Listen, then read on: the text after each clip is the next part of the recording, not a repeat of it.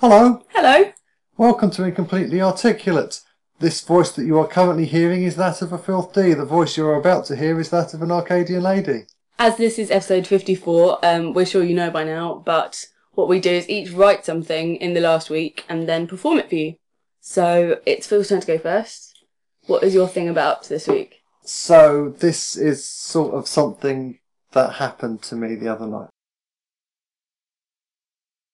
It's fine by me. I don't watch a lot of TV adverts. My policy is what I don't know about can't hurt my wallet, and mostly I ignore it when I do. But the other night I realised I was ignoring you and you kept right on talking, but something had broken through my wall. I couldn't believe it at all as I sat through the ad for the latest pop compilation with the growing realisation that I had never heard any of the songs they used to plug it. A feeling so wrong I couldn't shrug it off. I rewound. I had to be sure. I had never heard these songs before. I'd heard them 10 seconds before. I don't know when it happened, but somehow I am no longer living in the now. It's a really nice little piece. That's really good. It was painful. I don't think I've ever cared about a Now compilation. I've got a friend who's obsessed with one that was big when he was of the appropriate age, but there's never been something that's been a big thing in my life. But the fact that I'm so removed from pop culture that they can be selling an album on the strength of 6 songs I've never heard. Yeah, that is quite a high number for you not to have even recognised one off the radio. And as I say so often on the Twitters, it's not hipster, it's just ignorant. I'm quite willing to admit that it's not me being cooler than you or anything else. It's just, I don't know, once you fall out of the assumption that pop music has something to say to you, even when it does, you might not notice. Yeah, it's a really nice phrase.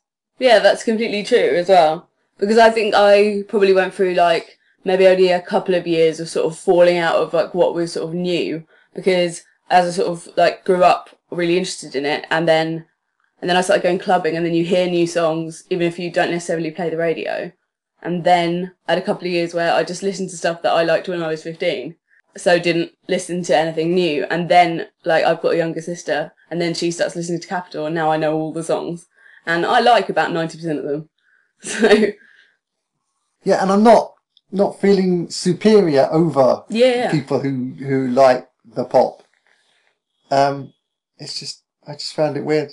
Yeah, it was quite a big sign of being kind of slightly very out of touch, isn't it? Like a primetime advert on telly. It's not like it's like a post that you missed on Tumblr. It's a big thing, and you're like, oh, I don't know any of this. And so I really, my wife got annoyed at me. I'm like, I have to rewind this advert and make sure that's true. And she's like, how can you not have heard that? It was everywhere and that. And it just went straight over my head. Shall we move on? What you got for us this week, mate? Okay, this week I have something that just came from a phrase that I just had in my notes on my phone that I wrote at 3 o'clock in the morning one day this week, and then sort of developed it into this. Your words do not define me. What you think of me is not what I am. I will not let your opinions shape who I become. From childish teasing and playground taunts to builders' shouts and car horn honks, your words do not define me. Hush-tone insults and side looks on the street, even though you look great from a friend when you meet, your words do not define me.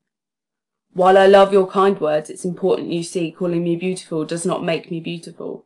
Even your words do not define me. I was already beautiful. Only I can decide who I get to be. Yeah, and that's sort of a nice follow-on from last week. Yeah, I started with the intention of kind of expanding last week's, and then this kind of evolved into like a little thing of its own. But I definitely had a connection in mind. I meant connected to last week's theme rather than your piece of last week Oh, specifically. right, But yeah. there's that whole massive thing, you're right, about how a thing only is the thing it is and not what it looks like to someone else it is. That's a powerful, if albeit slightly self-helpy sentiment, isn't it? Yeah, definitely. No, there was a bit at that end as well that I was trying to then sort of change it slightly because I wanted to sort of make it like also, so it's not that like I would get angry or something if my boyfriend like said, oh, I look good or whatever. Like I don't mind that, but it's just important to note that that doesn't actually change what you are. Just because someone sees something in you doesn't mean it wasn't there already. It's analogous to the thing we were saying last week about agreeing with people, and sometimes that's no better than shutting up, because you're just, by agreeing with someone, you're talking over their statement. Yeah. And in the same way, if you are happy and confident and accepting of the way that you look/are, then there's an extent to which anybody else saying that that's good that you're happy/confident or whatever, Yeah, is irrelevant. Yeah, I actually saw a thing about something like that where they said, oh, how do you always manage to be so confident? I think it might have been Mindy from the Mindy Project was asked, and she said, like, people only ask people that when they don't think they deserve to be.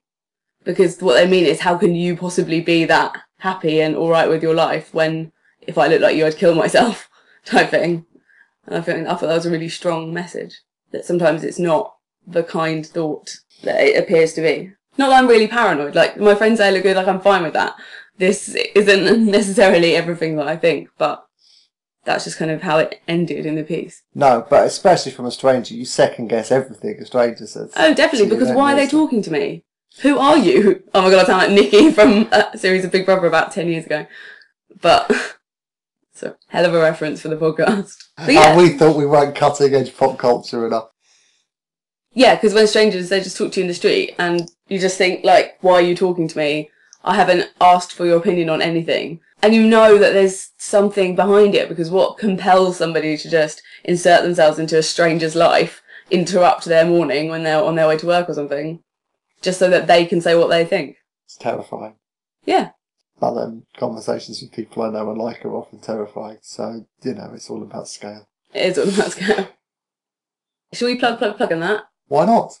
We are on Twitter, so why not tweet us if you liked this episode? It's at incompletelyart. Why not follow us on the Tumblrs, incompletelyarticulate.tumblr.com? We have an account on iTunes, so if you do a search for Incompletely Articulate and then subscribe, then each time we upload an episode, it will just appear on your account. And sometimes we're better at that than others. Yeah, that's my job, so apologies. If you're an iTunes avoider, the other way to listen to our entire back catalogue is on the SoundCloud, where we are hosted by Pinwheel T, to whom we are always grateful. And finally, we have a Facebook page, so if you want to like us on Facebook, then I upload on there all the links to us on SoundCloud and everything. But really, just thanks for listening. Yeah. Oh, and I'm involved in another thing in December that I don't think I'm meant to talk about yet at time of recording, so expect like a link about that at some point to be annoyed by. Mysterious. Right, we will speak to you next week, so be happy, we love you, goodbye. Bye now. Pinwheel T.